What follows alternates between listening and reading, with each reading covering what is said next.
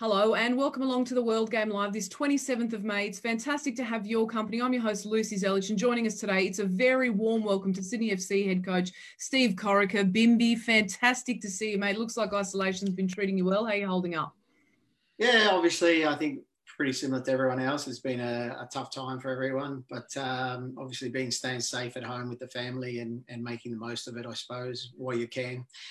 Obviously, you can see the beard growing, so it's a good couple of months beard growing there, but hopefully it'll be coming off once we start games again. And alongside him, a very beardless Nick Stoll, solid SBS journalist. How are you, mate? I'm feeling emasculated already by Bimby. That's an impressive wisdom, a lot of wisdom in that beard. I feel like we're just going to get some excellent answers. Not wisdom, it's just grey, I think. So just to match the top of the head. I've probably got a few chin hairs that could rival you too, Stolich. So you both Bimby and I. Motherhood's treating me well. What can I tell you? Look, Bimby, we are absolutely delighted that you could join us today. And I have to say, and this is something that I've been wanting to say to you and the remaining clubs as well that are in this particular category.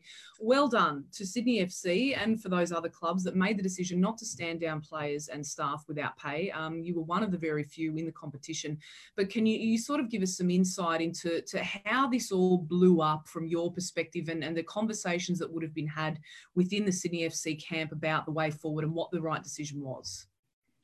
Obviously, you know, the league stopped. It's a very tiring, tough time for every club, I suppose. You know, there's no money coming into the clubs. But I think our club handled it really well. Scott Barlow, obviously Danny Townsend as well. We had very good communication with them, with all the staff and the players. And, it just... You know, I think if you have good communication, that's the big key, I think, to make sure, you know, the players stay happy, the staff stay happy. But it's very tough. The players are finding it tough because, you know, they're without work. They haven't played for, you know, it's over 2 months now. We're stuck at home, if you want to call it that. We want to get back to work and we want it all sorted as soon as possible. But, you know, it is what it is. It's a world thing. And, we just have to wait and make sure it's the right time to come back. So the club's done a fantastic job so far with it, and we hopefully be back very soon.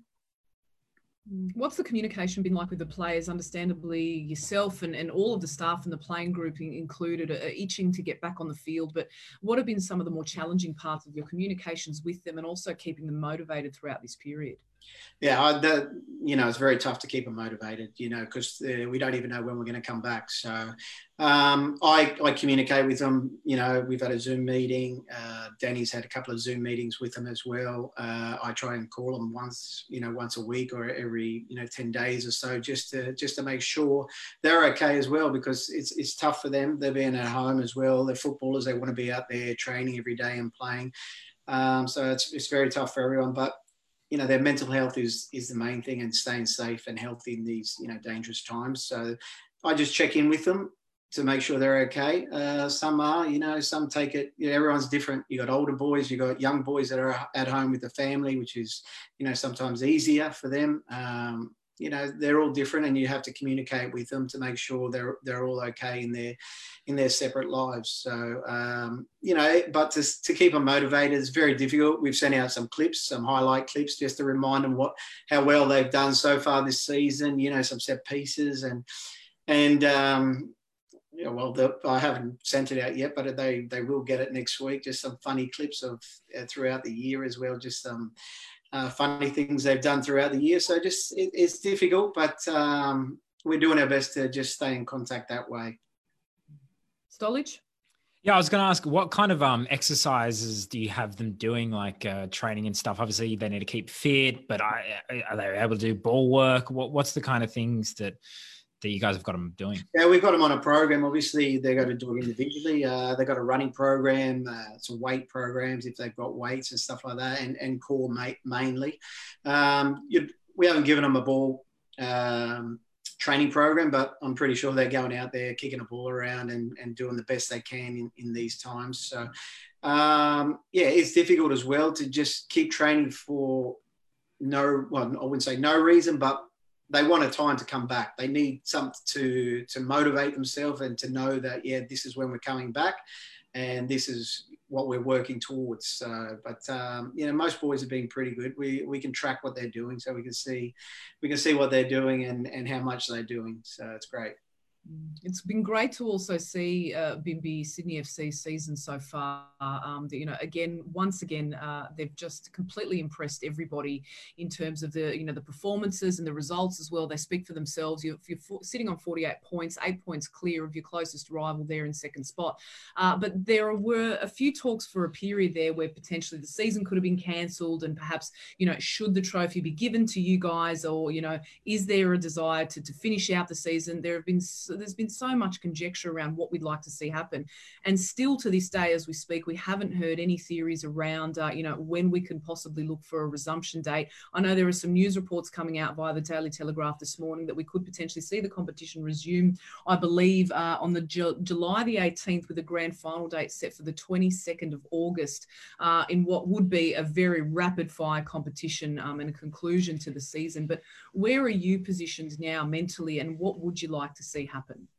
Yeah, well, you know, I read that article as well. We haven't had a lot of contact with when we're going to be back. I'm hearing things. You know, we might have 4 weeks training before we do obviously get back into it. So, which, you know, that relates to obviously the players. You know, is 4 weeks, is that enough? You know, we might need longer than that as well to get the players back to match fitness, because it'd probably be 3 months without playing. So it does take time for them to get back into their fitness. And you can see from the German league, I think they've had quite a few injuries coming back, you know, at a rapid pace. So it's soft tissue injuries. It's never easy. But again, we want to get back playing. Yeah, we're looking forward to it as well. We've had a wonderful season so far, and, you know, we want to finish it off. We don't want the trophy now. We want to finish it off the right way. We have 6 games to go. We still have a lot of goals that we've set within a group that we want to achieve, and you know, we want to do it the right way and make sure we finish the season the way we have started, because I'm very proud of the boys, the way they've been going, the way they've handled the season. We've done a great job so far, but we still have 6 games to go, and then the final series, which everyone looks forward to. Stolich? I was going to ask about Ryan McGowan. My understanding is that he's over in Scotland. I think his wife just had a baby, and congratulations to him. But will all your players be able to come back to Australia in time? Have you had those type of discussions? I don't know if anyone else is overseas or away or anything like that. Yeah, obviously that's another point of view as well, that when we do know that we're going to be starting training, we have to get him back as well, which is obviously quite difficult as well. He's just had the baby, which is great for him, which is so happy for him and his wife. So that's great. But yeah, we have to get him back. He has to isolate again in a hotel probably for 2 weeks before he comes back to training, and then a 4-week training program before we start again. So he's the only one that we have overseas. Everyone else is here in Australia. And so we're quite lucky in that way. Also, most of our players are under contract as well for next year. So that's quite good from our point of view. Obviously, we don't know what's going to happen next year, but that's another story as well. I want to pick up on a point you made, that you haven't had much communication or heard about a possible resumption date. I mean, it's been a real concern within the football community that we haven't had much dialogue about when we can see the competition restart. Is there a sense of frustration amongst the playing group and amongst the likes of yourself and the staff, Bimby, about this? Oh, definitely. I think you've heard in the media about, you know, the broadcasters, the PFA all have to agree on this before we have a return date. So it is frustrating. Like I said, you know, we've been out for a long time now.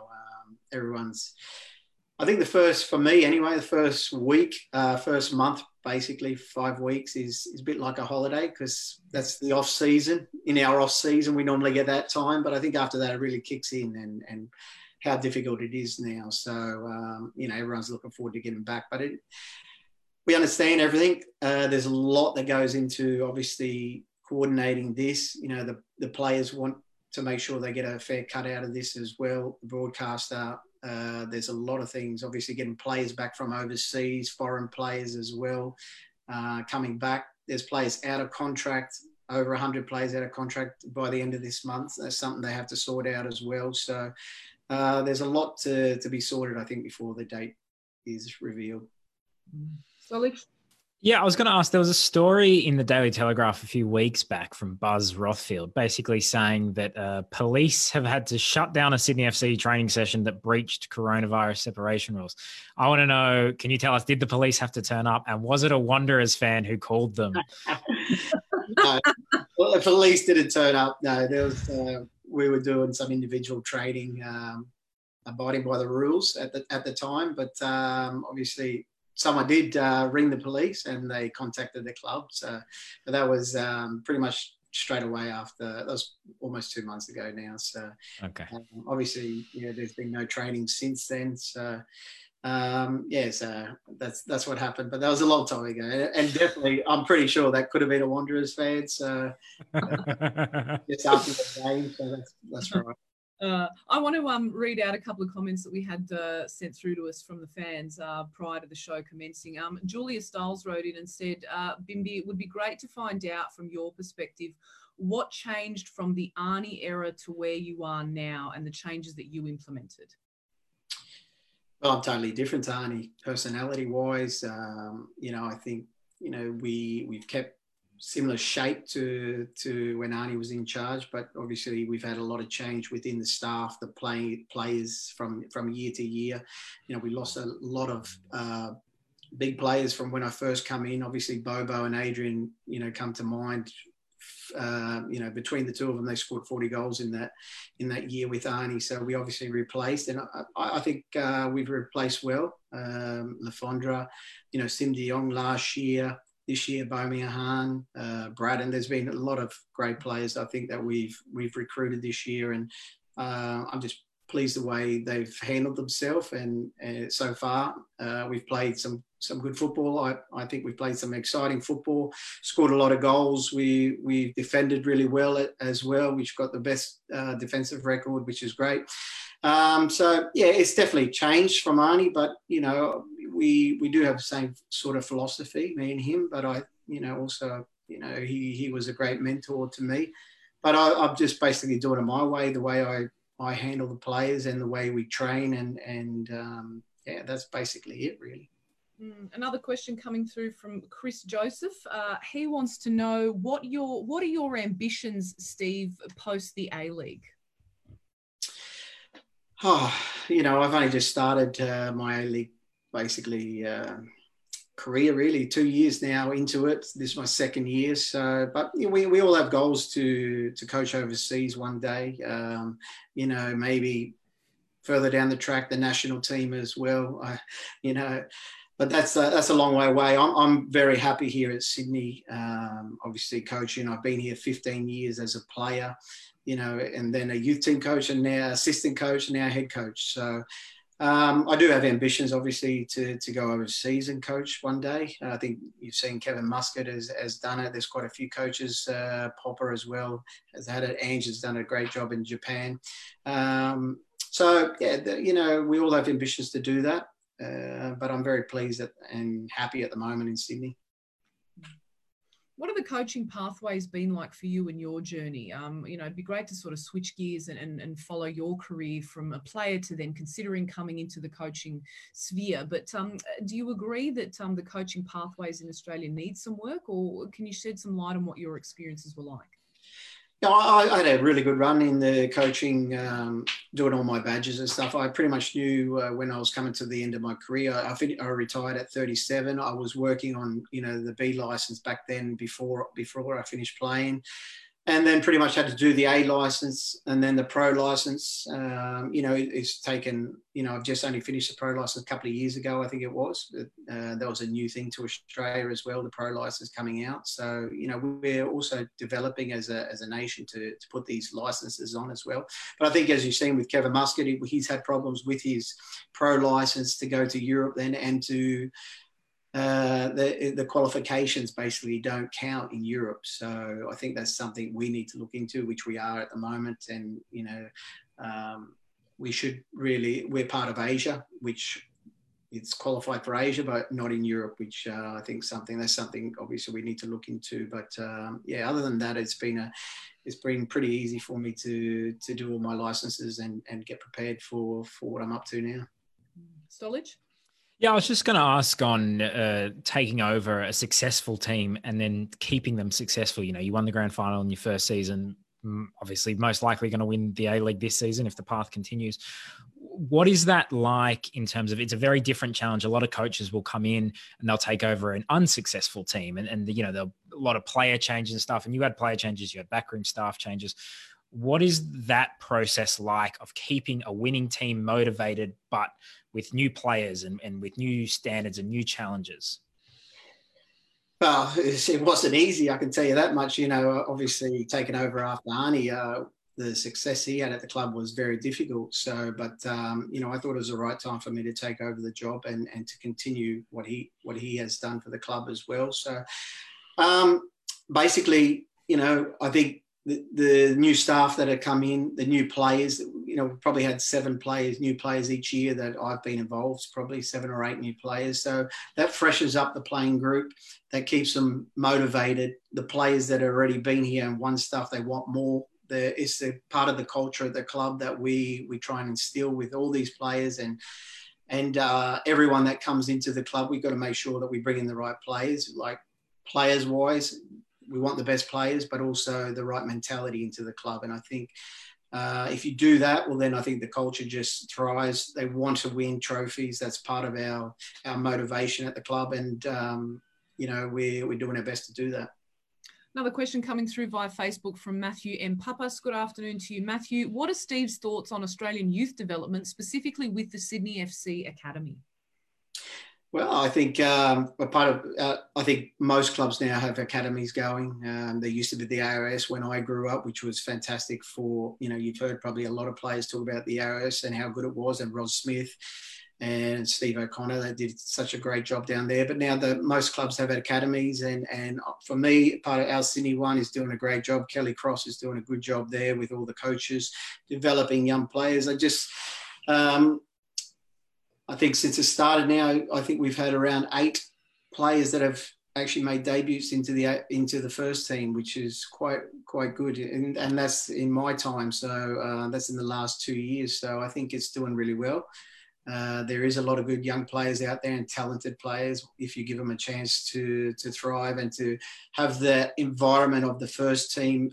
You know, training with some of our experienced players like Wilco and Ninko and all these players that have been around for a long time. They learn from that and they become a lot better players once they're in that environment. So, yeah, I think there are a lot of talented players out there, and the youth development is starting to improve, as you can see from what we've had in the last couple of years.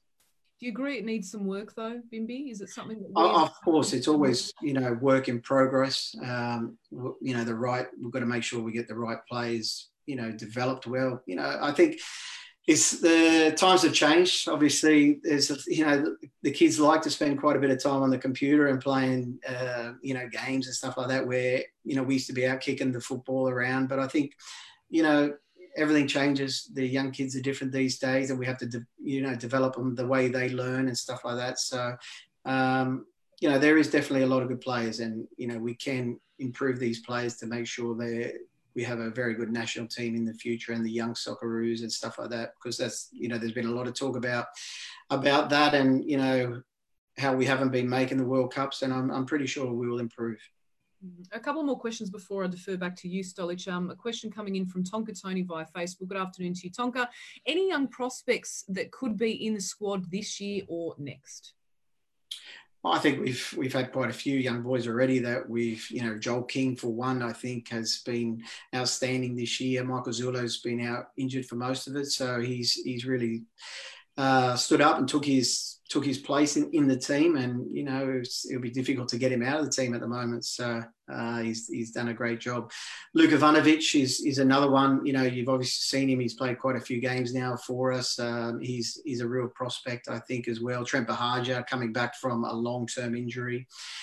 These are players already that are in our squad and doing a great job. But, you know, like I said, there's young players that are in our academy and our NPL side that really have a good chance. Geordie Swibble, you know, Anton Milanarik. We have a very, you know, talented Ryan Teague. Obviously went overseas. We sold him. Adam Pavlicic, another great keeper that we're, you know, been in the young Socceroos, played in the World Cup. So we do really have a bright future at our club, and like it's just maintaining the players, bringing them up the right way, and again, like I said, nurturing them that they're ready to develop into really good professionals. Stolich. Yeah, I wanted to ask Bimby how, I'm always interested to talk to kind of successful coaches about the balance between kind of tactics and man management, because, you often will see after big games and stuff, there's plenty of blogs written about tactics and videos made analyzing, formations and movements and patterns. But then I think when you kind of watch some documentaries behind the scenes, and recently I've been watching the Michael Jordan documentary, and you see how much is man management and how much is keeping the group cohesive and competitive and all that. I wanted to know, how do you balance between those two things?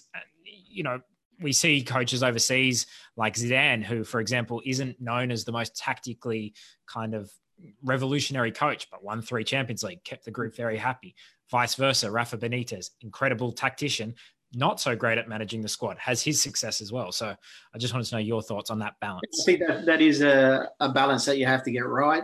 Tactics is very important. Obviously, we do a lot of work during the week on, the way we want to set up with the ball, and obviously without the ball, we do a lot of research on the other teams and video analysis of everything basically. And but the man management side is the most important thing for me. You spend a lot of time with these players. There's, we have a squad of 20, 21. There's, 10 players that aren't playing. You have to, try and keep these players motivated and happy as well. And, you can, for me, it's just being honest with them, being truthful. I believe we have a very good squad that goes all the way down to our 21st player.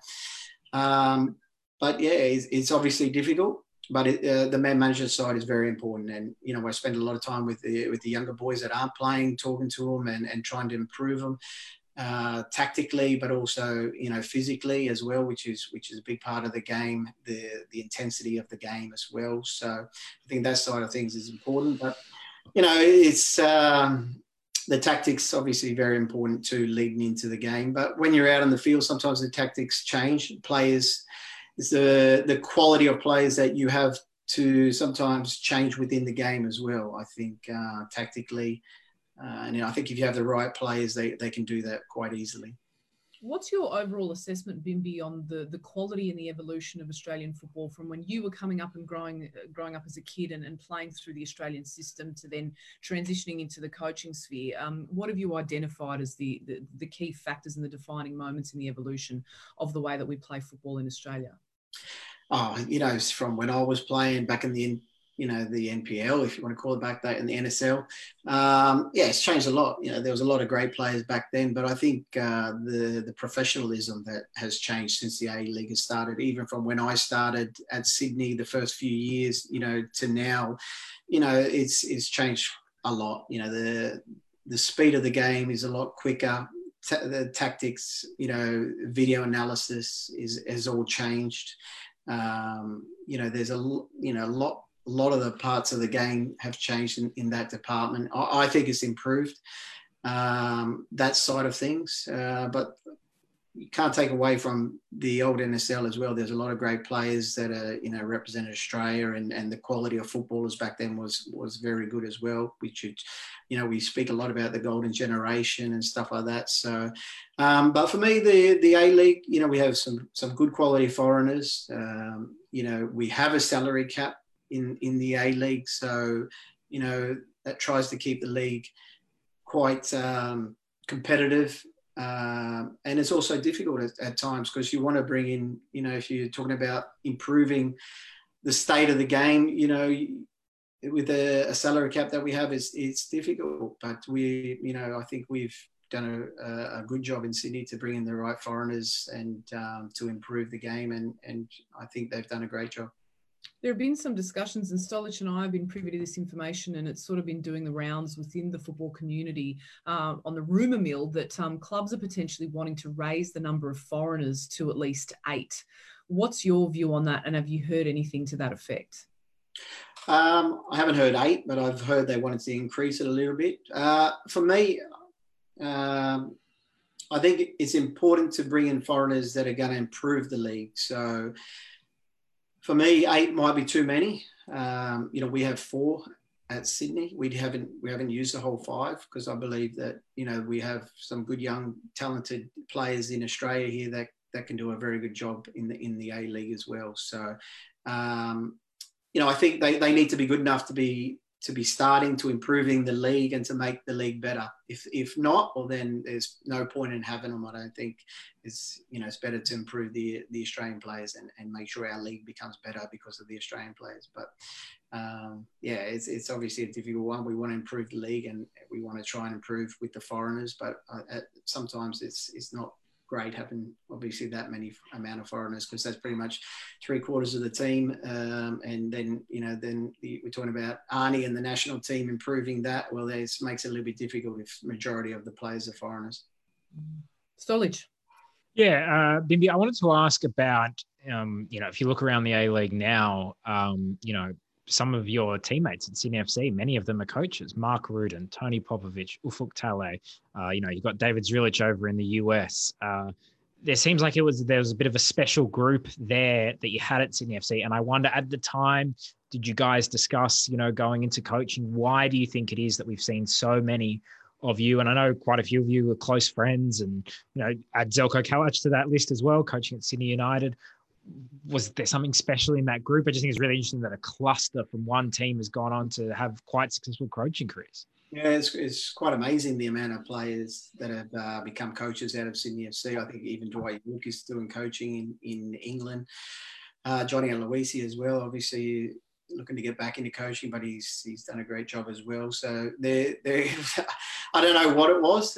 Maybe the motivation is there for everyone to do that. Obviously, these guys know a lot about football and tactically and the way they see the game and they want to play the game and the way they coach. Obviously, you can see that coming out in them. But I can't really say why that has happened. But there are a lot of experienced players play for the national teams as well, which you do learn a lot. You learn from different coaches, and I suppose these guys can bring that into their kind of coaching and improve their players the way they want to do it. So it's been a lot of players that have come through Sydney FC and that have gone on doing a great job in coaching either in the A League or overseas at the moment.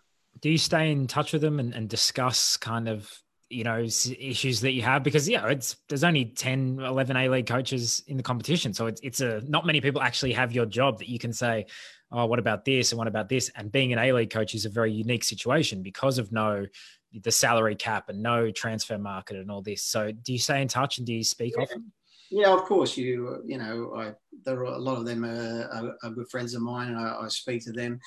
Obviously, we don't speak too much about tactics and stuff like that. So it does make it a little bit difficult. Obviously, we're very good friends, but when you actually have to play them, like even the day of the game, you don't want to say too much. Obviously, everyone's a little bit on edge, going into the game. And, afterwards, if you win as well, it's obviously you don't want to rub their noses in it either. So, it's tough, but, we do speak in general about just normal, salary cap and stuff like that. Ufi Tale as well. I think, he was my assistant last year, doing a very good job this year with Wellington. So, I spoke to him a fair bit this year. Popper and Rudes, these players. Driller overseas, I speak to him. That's a little bit different because we can speak more about tactics with him because of, he's overseas. He's not in the A-League now. So his time at Leipzig, we've spoken about that. And now he's gone to America as well, which is great. So, you can learn a lot of stuff from these players, coaches that are overseas. A couple more questions before we let you go, Bimby. One of the things that I'd love to hear from you is about the development of your football philosophy and how that came about. So when you'd obviously had ambitions to coach, was that something that you'd already identified then, this is the style of football that I want to play? Or is that something that is moulded and that evolves with time? And depending on who you've worked under, of course, you worked under Arnie, are they bits and pieces that you take from your journey along the way? Yeah, I think so. I think even from my playing days, I think, when I was playing, I wanted to play the game the right way. I wanted to entertain. I wanted to to excite the crowd that come and watch the game, you know. And I think from that, I've tried to deliver that with my coaching. You know, you do learn a lot from all the coaches you've obviously played under, but I think you learn more when you've become an assistant coach, and you, towards the end of your career, you really treat it a little bit differently to when you're playing, I think. And I learned a lot, obviously, like you said, from Arnie Vidic as well. I thought that was my first real step into becoming an assistant coach, and I was a youth team coach back then. And you know, he was very good man management side of things. Arnie's a very good man manager with the players as well. So you know, you pick up these things from these guys. But the style of football, you know, it's something. It's just the way I want to develop the players and excite the crowds and play good football, exciting football, score a lot of goals, because everyone wants to see goals.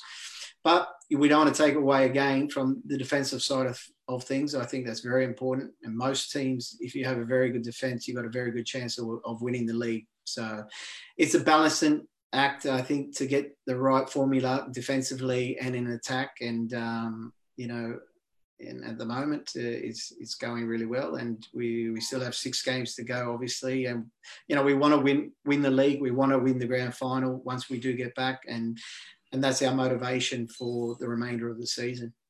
A question coming in from Ari Brisbane. Please ask Steve if, as a far north Queensland lad, he would support a team in Cairns. Expansion, of course, has been a big topic of conversation recently, but is that something you'd be in support of, Bimby?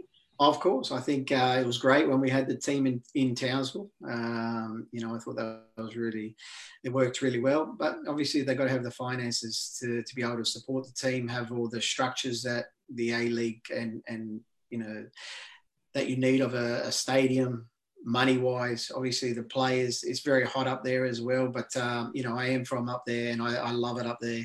And it'd be great to see another team in Queensland or in far north Queensland as well. So yeah, definitely.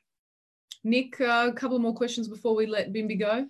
Yeah, Bimby, I wanted to know, kind of from your now coaching perspective, you as a player, I always found you an extremely intelligent player, very good technically, a really, really good midfielder. To be honest, I think a bit underrated in this country. And I wonder if that was because at the time you were maybe used incorrectly, or that your style of play, at the time of your career, there was a lot of 4-4-2, and midfielders kind of was a lot of box to box. I always looked at you as more of like the way that we see kind of the typical Spanish midfielder of, you know, a lot of short, sharp passes, getting into the half spaces, very intelligent. Do you think that you could have been used better? Do you think maybe you might have had an even more successful career had you been in that type of system? It's a tough one to answer that, I think. But I think you're right. A lot of teams played 4-4-2 back there. So, you know, sometimes I was out on the left more so than maybe centrally as a number 10. I enjoyed, obviously, playing as a number 10, get that free role, if you want to call it. The game's probably changed a little bit these days as well. But, yeah, no, I think I made the most of my career. I represented Australia at every level. I played in 2 Olympic Games. I played for the national team, which is the pinnacle. You're very proud to play for the national team. I played over 30 times, I think, for the national team, 40 times. Played in England, Japan. So I had a good career as a player. But, you know, that's pretty much forgotten about now. I'm enjoying coaching. I still miss playing. I love playing the game. It was great. So now it's time to teach the younger players and to try and, you know, to make them better. Try and win trophies at the club. That's obviously my motivation as well. I love winning. I love winning trophies. And that's what motivates me, really. I love the game, the football. And that's something, you know, I look forward to every day, getting up, going to work, spending a lot of time with the coaching staff and the players, which you do normally spend a lot of time with them. Not at the moment, of course, but that's something I'm looking forward to. I've got to say, Lucy. Sorry? I was just going to say that I've been lucky enough to play twice against Bimby, once on the sand with Driller and once Sydney FC Media Day. And it is the most I've felt inferior on a football field in my life. Oh, I couldn't get near him. He was retired, by the way, like 4 or 5 years retired, smoked me. It was just like, oh, I've played against some good players in my time. The best. Well, I appreciate that. Thank you. Do you still get involved in the sessions then with the boys when you're out on the training paddock? Not since I've taken over as head coach. But when I was assistant, I used to join in quite a bit, and I still quite enjoyed that, actually, trying to see where you were with some of the quality players that we have at that club. So physically, obviously, that slows down a lot. The brains is still there for football and your passing and your skills and stuff like that. But it's a little bit harder these days. Well, I think it's been fantastic to see your evolution as both a player and a coach now. You're doing so well with Sydney FC. We've been delighted to have your company. We've seen a lot of comments flooding through, so we're really grateful to the Facebook fans for tuning in and for joining us with you here, Steve. We wish you all the very best for the remainder of the season, whatever that looks like, whenever that starts again. I think we're all in agreement that we'd love to see the A-League back and concluded as we look forward to a brighter future. So thanks so much for your company. Take care. Thanks, Nick. Cheers, mate. Thanks, Steve. And if you want to leave now, and I think, Lucy, we're going to continue talking, right? The show. We'll let Bimby get back to, masterminding his next, A-League trophy. Take care, Bimby. Thanks a lot. Stolich, fantastic to catch up with him. And thanks, by the way, to all the Facebook users joining us live here today. It's always great to have your company and your questions and your comments flooding through. We've seen a lot of engagement with Bimby here. He's such a great guy. And I think it's been brilliant to see him evolve now in this position and to achieve great success post the Graham Arnold era with this Sky Blues team. We cannot underestimate it, can we? No, I mean, I think what happens a lot, not just here, but all over the world, is when an assistant coach takes over a successful team, there's a thing of, he has the best players and he can just do it easy. But, as he said himself, it wasn't easy. And if you look at it, he had Bobo, Mergievski, some really top quality players leave. On top of that, Andrew Clark, his backroom staff left as well. So it's really not easy. It's not easy to keep a team winning when the coach isn't replaced. So, I think he's done a great job. I think he is a bit slightly underrated. Sydney FC have a fantastic squad, don't get me wrong, fantastic players as well. So it's a tough one, but I'm really interested to see where he goes, on from this, because he might be one of the most successful A-League coaches ever. If he wins the league again this season, who knows what could, the future holds for him. I think it's just great that we've got Australian coaches doing well in a league where we have had an appetite for foreign coaches and foreign players in the past, and certainly now in the current climate. But I think if we can start to make that shift towards producing more Australian players and also giving opportunities to young Australian coaches who have ambitions to do well here domestically and then go out and make a name for themselves internationally, I think that we can only stand to benefit from that going forward. I want to pick up on a couple of news stories before we wrap up the show.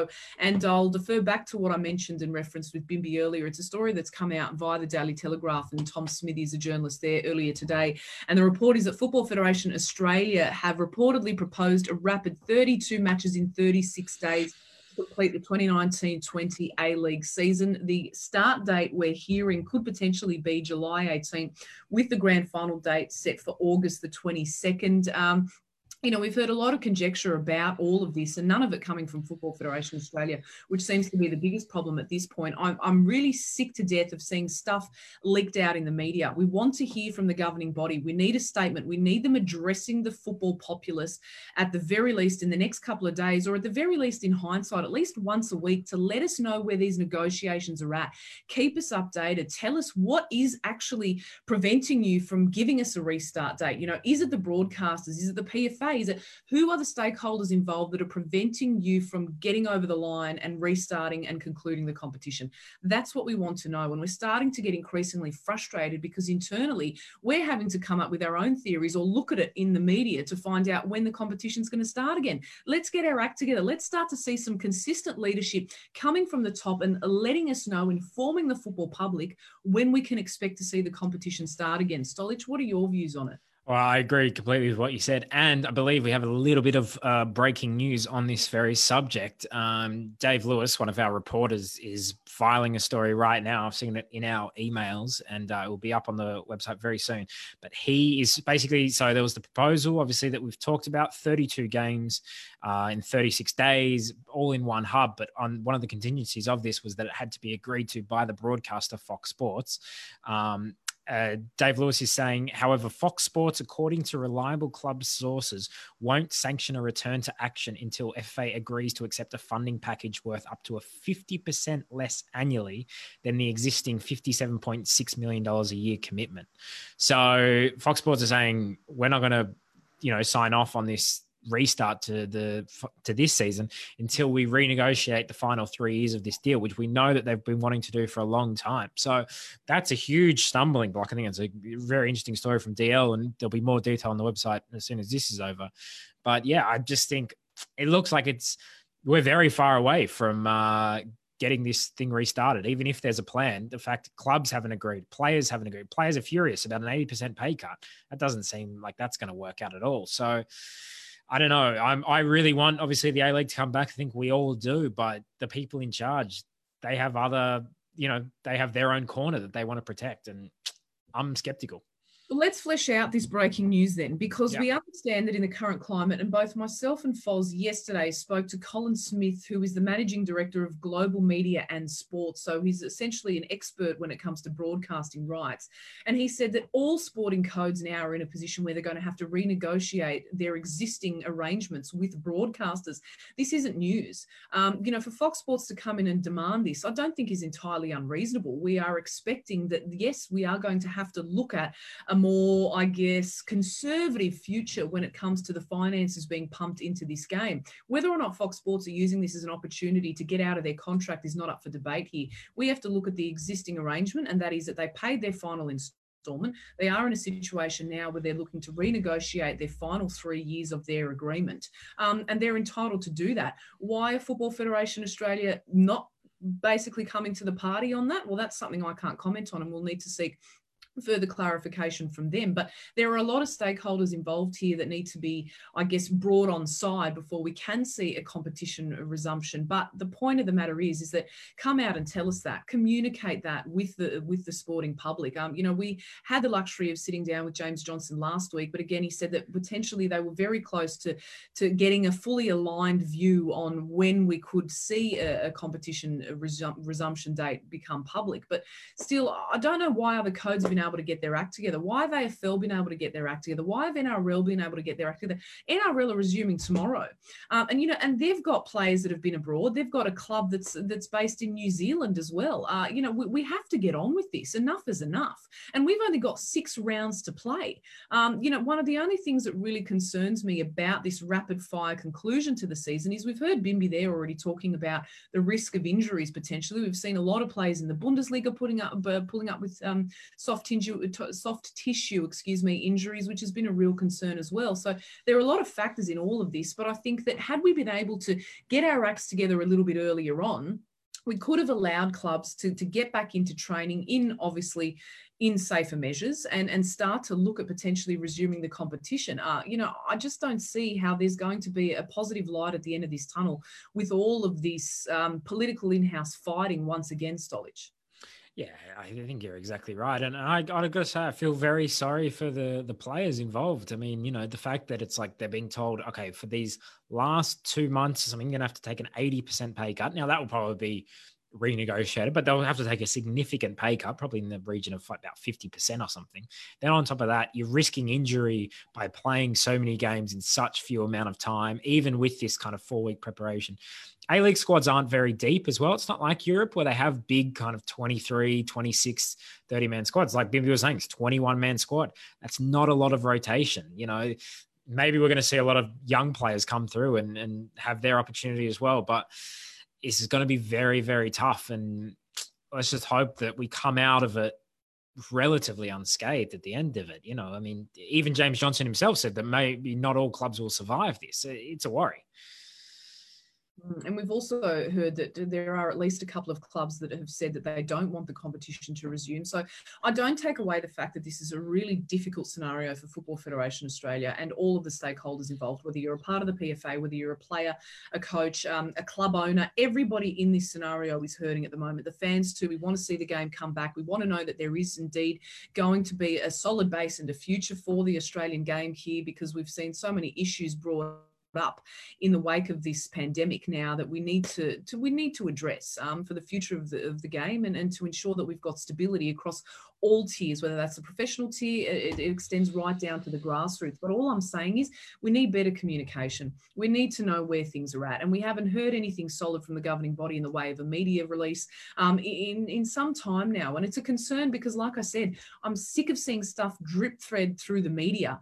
Let's actually start addressing the football public so that we're not having to be at the mercy of reports in newspapers or on websites or via the World Game or via Fox Sports. You know, we want to know what's going on with the game. And I think that's only fair to ask that. Stolich? Yeah, and like you said, like Bimby was telling us that he read the story about the reset of the 32 games in 36 days on our website. You know, so they're not being informed. I was talking to a player yesterday. He was telling me that he's basically just waiting to hear back from his club, but he hasn't been told anything. You know, he doesn't know what's going on. He's reading about, this pay cut in the newspaper. So it really is a tough time for Australian football, and it's a time when, you know, everyone needs to come together. And to be honest, a lot of people are going to have to sacrifice, and I'm not sure who is going to sacrifice, because I don't know if everyone will. And you've also got the issue of this $12 million that's sort of being withheld by FFA at the moment. And depending upon which reports you believe, some of them are suggesting that that money is being withheld because, say, for example, a $2 million portion of that will go towards setting up the hub, the player hub, which could be in either Sydney, Melbourne or Brisbane, we're reading. Some of it, of course, will be kept to make payments to the players, but that could be as low as, I think the figure was something ridiculous, like between 2 to 3 million.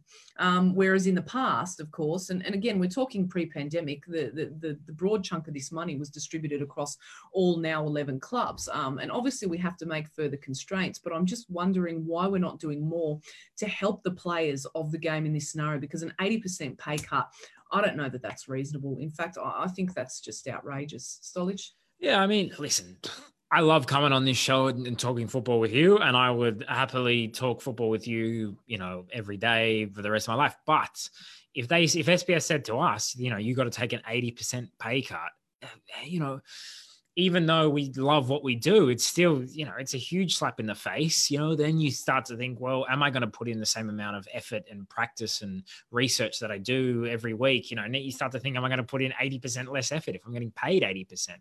You know, so it's just going to create a very negative environment. It's going to be very hard for coaches to motivate those players. A lot of those players will have, you know, very hard to have mortgages to pay and families to feed. And it's going to be very hard to do that with an 80% pay cut. So I don't know. It seems like an absolute disaster, basically. And then the fact that we have this further on, you talk about AFL and NRL. Well, they don't have, I guess, the infighting in the game that we do between the broadcaster and the governing body, and then the players and the clubs as well. You know, there's so many kind of people pulling at different strings that it's so difficult. It's really difficult. I'm hopeful that we get this league, you know, back and it's okay. But what kind of state are we going to get it back in? You know, which players are going to be around? Which clubs are going to be around? Where's it going to be shown next year? I don't know. We don't know.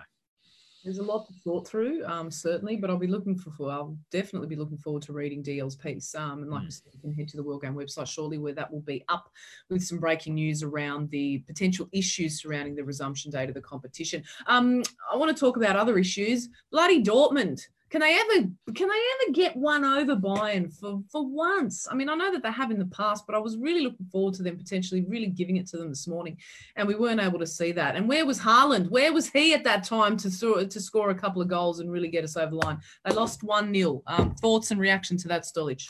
I thought it was a wonderful goal from Kimmich. I've quite enjoyed watching the Bundesliga at the moment. You know, I think it was a bit weird to come back to, you know, no fans. It's one of the best things about the Bundesliga is the fan culture and how much noise they make. And it's not the same. It's not what I would like. But like I was saying to a lot of people, it's like fans football without fans is like food without flavor. But if you've been starving for 2 months, you still want to eat. So I was enjoying eating. Yeah, it's a disappointment because the one thing I really wanted was a good title race now that we're back in there. And Dortmund did need to beat Bayern to get back in it. And it just feels like they can pump a lot of the other teams in Germany, the smaller teams, and they're an amazing team. But when it comes to Bayern and when it comes to teams like PSG in the Champions League, this young Dortmund team is just that one step below the really top quality of Europe. And that's why they're probably going to finish second. Thoughts on the K-League as well? Of course, you know, we heard Bimby say that he's been watching the K-League, which has been great. I think it's exposed us to a different league of football that perhaps, you know, in the breadth of everything, you know, when all the leagues were still back up and running, we wouldn't have had all our eyes on. But at this point, like you said, when you're starving and you're desperate for football, you're very happy to watch what's available. And of course, there's more added interest for us because we've got a host of Aussies there as well. Yeah, I think it's been really interesting. I think it's really interesting just to see how another league works in terms of the culture. I think, you know, for example, their stadiums are quite appropriate. We talk about having smaller stadium there, and I think they've got a lot of kind of 10,000-seater stadiums, and that's been really good. I think it's been interesting to watch games with fake crowd noise. I actually thought it was like going to be really annoying and a joke, and at first I found it very weird. But to be honest with you, I compared it to watching a few Bundesliga games without any noise at all, and I did actually find myself more enjoying the fake crowd noise, if only because it felt a little bit more natural, ironically. Whereas I think when there's no crowd noise at all, you just feels like a training session. You just can hear too much. And in a way, it's interesting to hear, if you can understand, you know, German in that case or whatever, it is interesting to sometimes hear what the players are actually saying, what the coaches are actually saying. I remember once Barcelona played in an empty stadium and the amount of swearing that you could hear was unbelievable. They had a censorship button, just da, da, da, da, da, da. So yeah, it's been interesting. But yeah, the K-League, I've been enjoying it. Brendan O'Neill's been doing quite well over there. You know, Terry Antonis got sent off for a pretty horrible challenge. But yeah, it's interesting. And it's interesting from our perspective to see, okay, do we have fake crowd noise? I think in Mönchengladbach they had like cardboard cutouts like Foz here sitting in the stadium. You know, it's an interesting thing. What can you do? In Korea they had sex dolls and they had to apologize. Probably not going to do that. I think that's probably not the best idea. No. But yeah, so it's been good. It's just good to have football back, and La Liga's coming back soon. I think June 8th or something, and then let's see with the Premier League and Serie A. Yeah, Premier League has been another talking point. They seem to be going through a whole host of issues of their own in terms of them getting their act together and coming to an agreed stance on when the competitions should resume. Before we wrap up, Stolich, I mean, what's the way forward here? Similar to the A-League in some respects, where you've got that much in-house fighting and you can't get the stakeholders to agree. Is it better to just cancel the season and try to resolve your differences and look forward to the next season? Controversial question, because I don't want to see leagues cancelled, but if you are in a stalemate and you can't get everyone to agree and money seems to be a big issue, you know, is it better to just walk away? To me, no, because you're going to have these same problems in 3 months' time. If you cancel the season and then, you know, clubs are going to sue. Clubs, the amount of lawyers that will get involved, you know, like a club like Leeds United, if they don't get promoted after all these years, because a lot of teams in the Championship spend a lot of money with the kind of hope of we will get promoted and that gamble will pay off. Now, if they weren't able to do that, then would they have spent the money in the first place? I think it's a very tricky situation. But you know what? If Germany can do it, if Spain can do it, I do not understand why the Premier League cannot. You know, the competition is the same. The relegation spots are the same. I don't like what they did in Scotland. I don't like what they did in France. This kind of just award the league. To me, it's just, it doesn't make sense.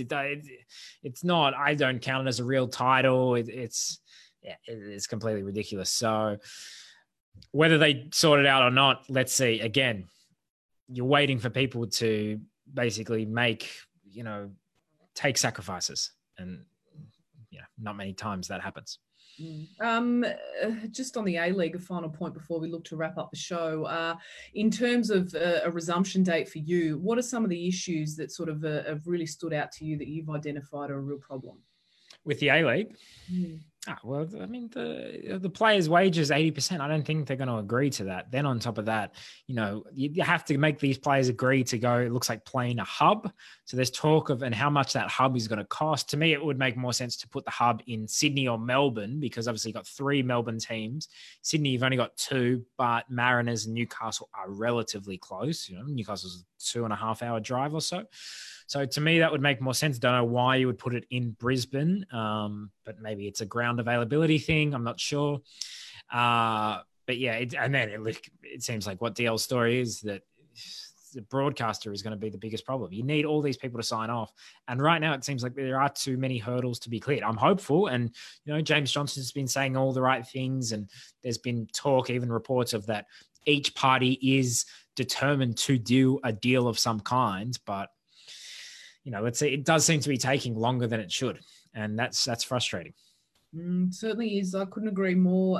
It's been fantastic to have your company, Stolich, as we look to wrap up, and we're really delighted that everybody that's tuned in today could join us once again. We do come to you live every Wednesday, Australian Eastern Standard Time, usually with a guest. We were really pleased to have Sydney FC head coach Steve Corica with us earlier today. So if you missed any of that, you can basically watch it back once the show finishes here today. You'll be able to watch from the beginning right through to the end. For all the stories that we have discussed, of course, any of the match highlights from the Bundesliga, you can head to the World Game website. That story that Stolich has referenced about Dave Lewis and the journalist for us who has written about the broadcasting issue being basically the block between why we can't see the competition resume. You can head to the World Game website for that. My interview, in addition to Foz as well, and Colin Smith's from the Global Media and Sports Rights Company, is also heading up shortly as well. So we've got a lot of content coming out, and we hope that within the next few days we can start to hear from Football Federation Australia around the resumption date of the competition. Guys, it's been an absolute pleasure to have your company, whether you're joining us on Facebook or getting your questions in early to us on Twitter. This is why we're here. We love engaging with you. We hope that wherever you are and from wherever you're tuning in, that you are staying safe and keeping healthy as we look to try and re-assimilate back into normal society, whatever that looks like these days. But on behalf of myself and Stolich and the entire World Game team, it's goodbye for now, and we'll see you again next Wednesday. Ciao.